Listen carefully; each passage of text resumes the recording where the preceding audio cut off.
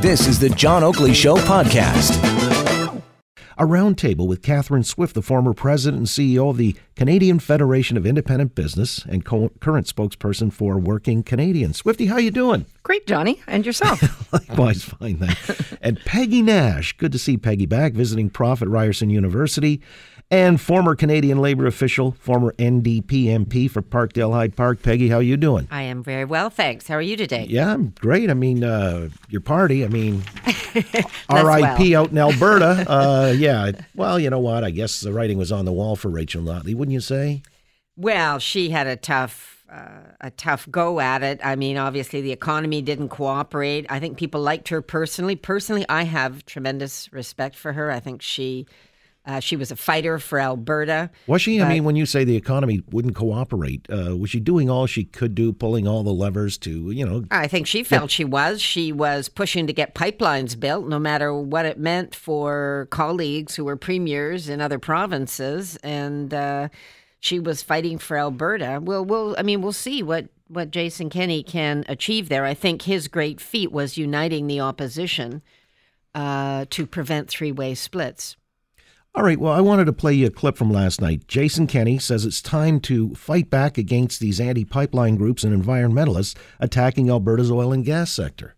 With this election, we begin to stand up for ourselves, for our jobs, and for our future. Today, we Albertans begin to fight back.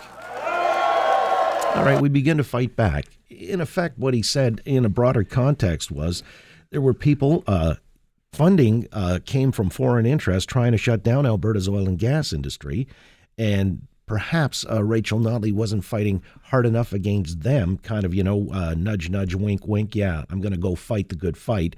But these people operated with relative impunity, if I'm getting it correctly, and even had their tentacles via people like Jerry Butts leading into the Prime Minister's office. Lead Now, Tides Foundation out of San Francisco, Rockefeller Brothers Fund, the Suzuki Foundation, so on and so forth.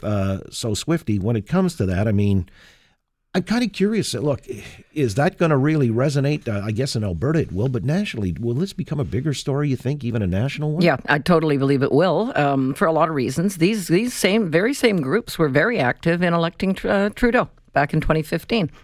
Lead Now, in particular, was quite boastful about putting feet on the street in a number of ridings that had the tendency to be, sort of swing ridings. They pumped a lot of money into it. Money did come from the U.S. for sure.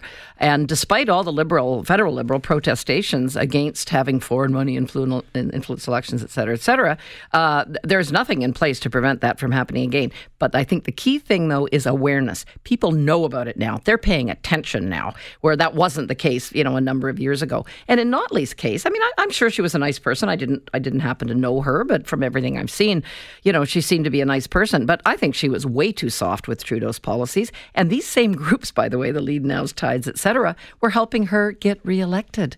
So on the one hand, she's trying to suck and blow at the same time here. She's trying to be pro-pipeline, and these virulently anti-pipeline groups are trying to get her elected because they knew they'd have a much tougher customer in Jason Kenney than they'd ever have in Pussycat Rachel Notley. Wow. Well, you want to compare the money of environmental organizations versus the money of oil companies. Guess who's got deeper wallets? And yet, you know what? They can't do it legally, though. Corporations are not. There's different rules, Peggy. But they can set up organizations advocating for pipelines, of which there are. That exist in Canada, and they have money from wherever. But no, I think.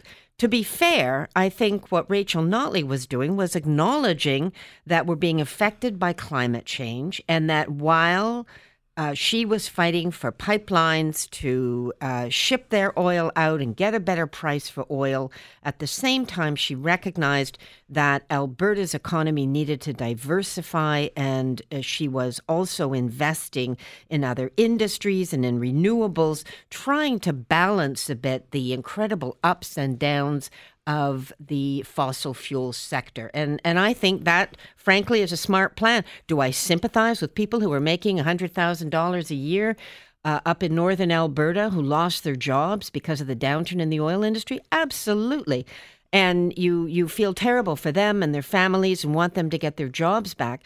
But I think anybody with any kind of, not even long-range thinking, medium-range thinking, has to acknowledge that we've got to also put in place some measures to help our economy overall transition to also include a greater reliance on renewables. All right. And although there may be more money in the oil companies, I think it's important to say there's been a lot of postmortems in various elections, including the 2015 federal election and Ontario elections too, have seen these self-same groups or related entities pump way more money.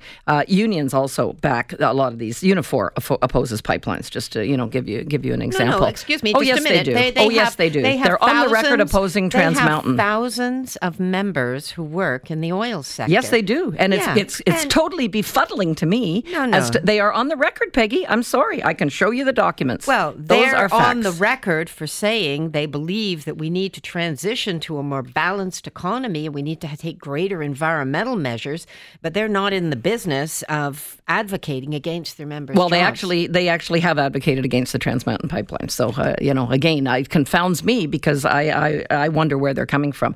But again, rules apply to a lot of these corporations that do not apply to some of these third-party groups. And these third-party groups are very, very sneaky. That again, the Need Now Tides, et cetera. They create a whole web of entities that they funnel money, and Butts was involved in it with the World Wildlife the oil Federation. industry doesn't have organizations that advocate for it, and let's be clear, neither unions nor companies can directly put money into elections. Bombardier was caught doing that. But they're funding the third parties as a result, Peggy. All right. Working families in Ontario is a good example. That, Catherine? All right, but let me just the oil companies are doing that? Let me pivot away from that because really what I was curious about is if this is a blue wave, as Doug Ford has called it, that might have broader reaching implications, for Justin Trudeau on his carbon policy. Doug Ford's fighting it in court here, and Jason Kenney has promised to. In a moment, when we come back, I'm going to play this ad that the provincial Conservatives just launched today, and it plays here on this radio station. See whether this is the right way to go about things, as well as fighting it in court. And some of the initiatives that they've taken, I guess you had some members, some ministers out there at the OPP detachment in Mississauga earlier today in Port Credit, talking about how it would impact, frontline services and things like that. Thanks for listening to the John Oakley Show podcast. Be sure to rate, review, and subscribe for free at Apple Podcasts, Google Podcasts, and anywhere else you get your on-demand audio.